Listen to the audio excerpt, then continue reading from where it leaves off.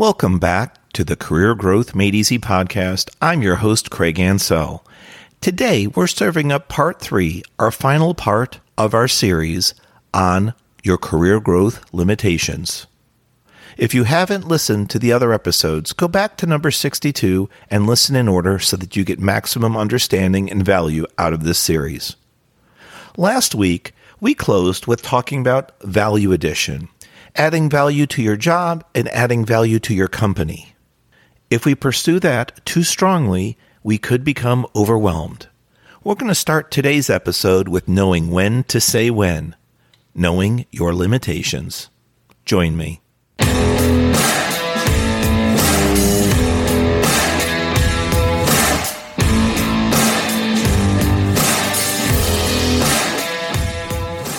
Let's jump right into our final part of our series, Your Career Growth Limitations. We need to know when to say when. We need to know what our limitations are. Otherwise, we could be caught with taking on too much, becoming overloaded, and actually becoming counterproductive.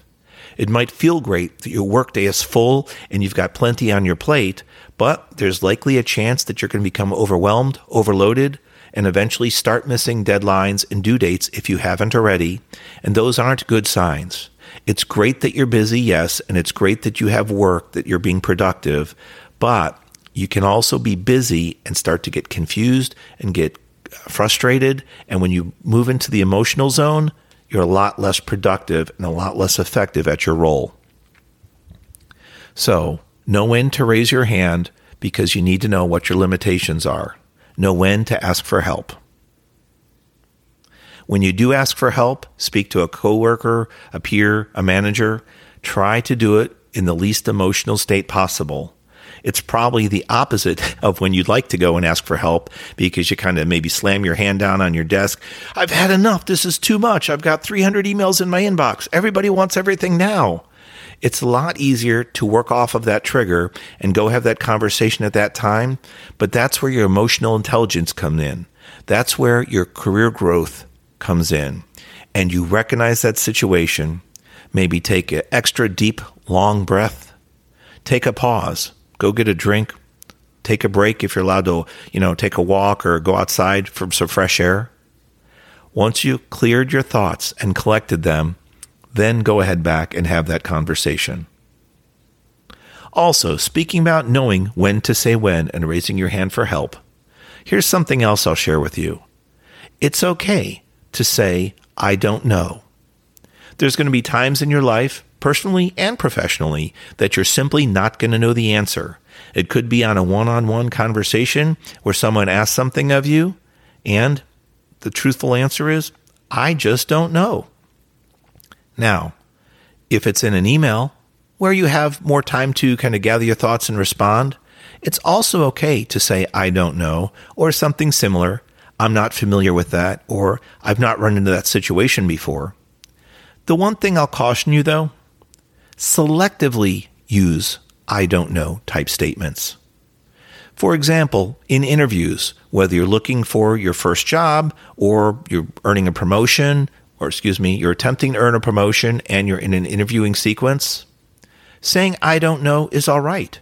It actually is a strength rather than a weakness, because rather than try to fabricate some type of response, which may cause you to ramble on and actually potentially use filler words and show that you don't know what you're talking about because there could be subject matter experts in the room that are questioning you, it's a lot better to simply state the facts. I don't know, I'm not familiar with, or I've not experienced that problem before. One thing you can do, by the way, besides I don't know, I want to make sure I understand your question correctly. Could you rephrase it differently?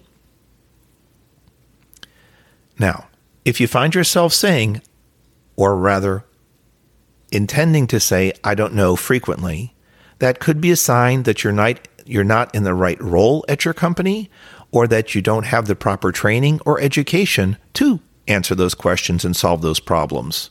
Again, going back to a peer, a manager, or seeking a mentor or coach could help, especially if they're within your company doing a similar or same role, because you could see, hey, you know what? How would you handle this situation that I came across the other day?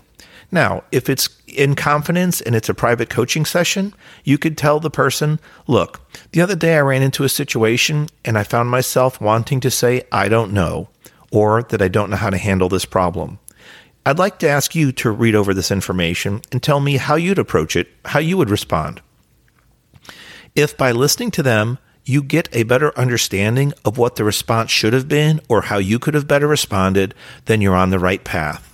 But if their response is so far out of left field that you don't feel that you have the capabilities or the skill set to respond to that, that's where additional coaching, additional training, or that hard discussion with your manager or supervisor needs to happen, because it's a lot better, in my opinion, that you recognize it and come to them versus waiting for some type of some type of performance review period or some type of annual feedback process where you get a bunch of negative ratings and poor performance marks. It's a lot better that you self-recognize and seek course correction. Now, one last thing to talk about. It's the concept and awareness of time. So, the concept of time to be used for scheduling meetings, scheduling discussions, and allowing yourself to chunk out parts of your day so that you can work on, let's say, email during one portion of the day, work on phone calls, work on your core content for another part of your day, your core actions, your core projects. Time allows us to schedule things. All too often, we abuse time.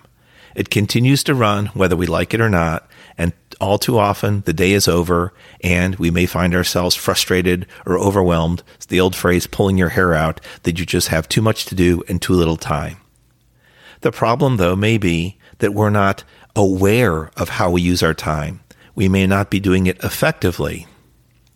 I mentioned earlier that there was productivity and there was busyness. They're not the same.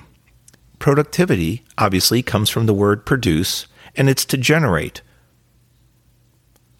Busy simply means that you're performing activities or applying effort, but it doesn't necessarily mean it's going to be productive or produce anything.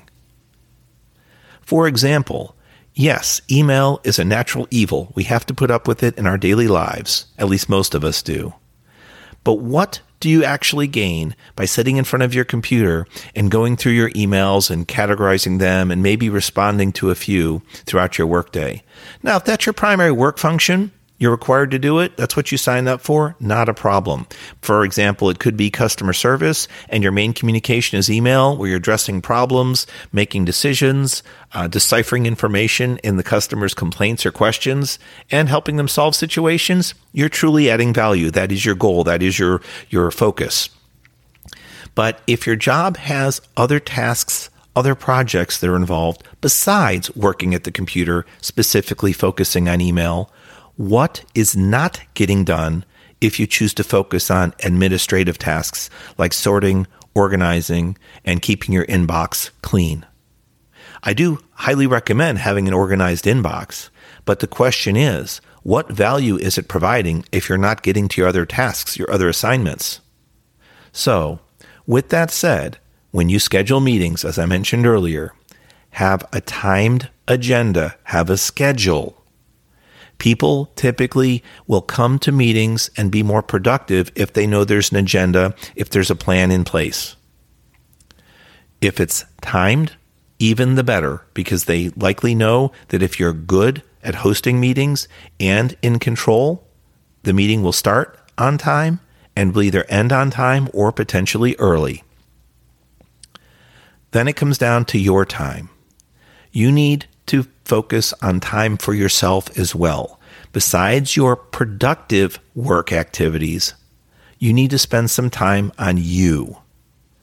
I've mentored and coached people for many years, and something that continues to happen to many of my students is that they will set time aside for their personal growth after we've done some mentoring or coaching sessions, and I look forward to meeting with them on their next appointment. It could be weekly or monthly. I'll unfortunately get a response, "I'm sorry, Craig, we have to push our follow-up meeting." I'm sorry, Craig. I got busy and needed to. Craig, can we push out our meeting because we ran into? Yes, that does happen. Interruptions, changes of plan do occur. But the problem is it happens too frequently to what is one of the most critical situations, one of the most critical points in our lives, our self-growth, whether it's personal, professional, or both. We need to respect that time that we have for us. Now, yes, occasionally there are truly going to be emergencies. A last-minute shipment needs to go out. There was if you work in food service, there was some type of spill or accident that needs to be addressed. If you're in the office and receive that last-minute phone call right before 5 o'clock on Friday that a project has had an accident or that there's a shortage of materials and you could really run down and get the supply people to ship that out, those things do have to happen. We want to make it not on a regular basis that our personal protected time gets interrupted.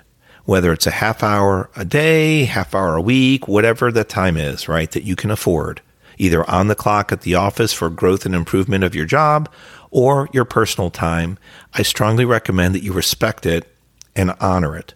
Hold yourself accountable to make those appointments. And you can start off with just blocking out a section of time, like I mentioned, on your personal and your work calendar.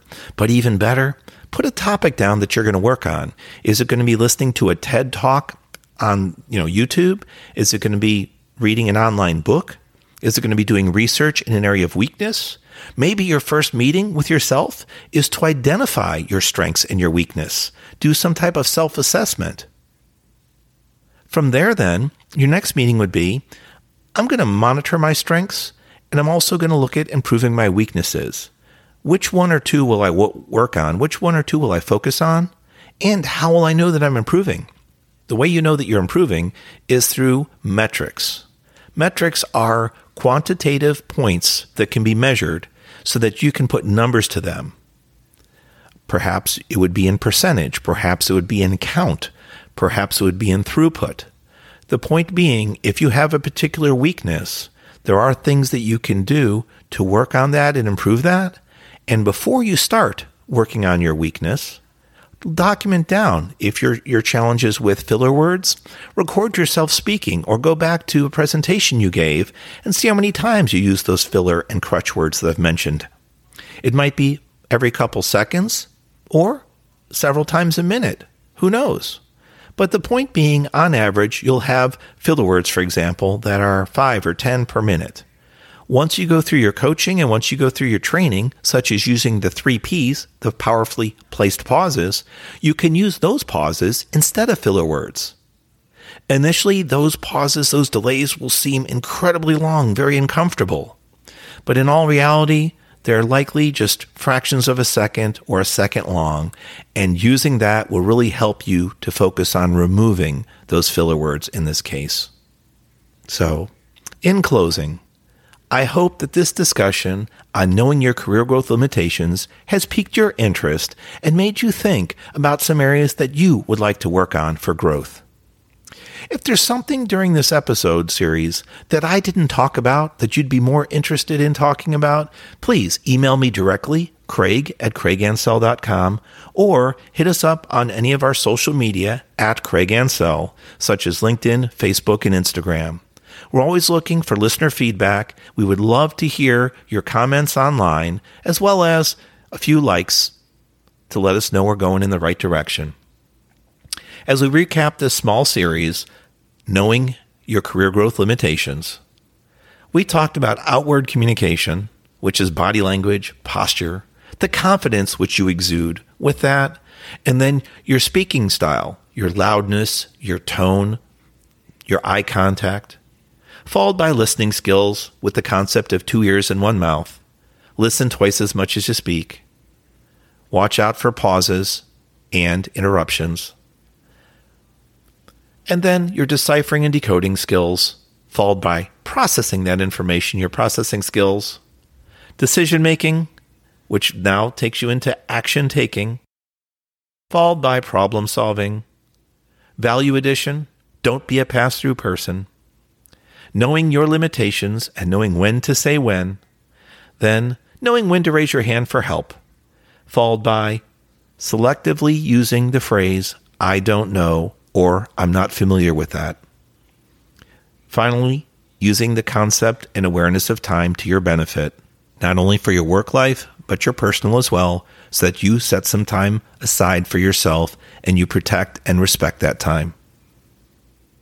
I hope this discussion on knowing your career growth limitations helped you. We'd love to hear from you. Have a wonderful week ahead. I've been your host, Craig Ansell. Thank you for listening and being a valuable subscriber to the Career Growth Made Easy podcast. Don't forget to check out our brand new website, craigansell.com. We've got a lot of great resources up there and free content for you to download.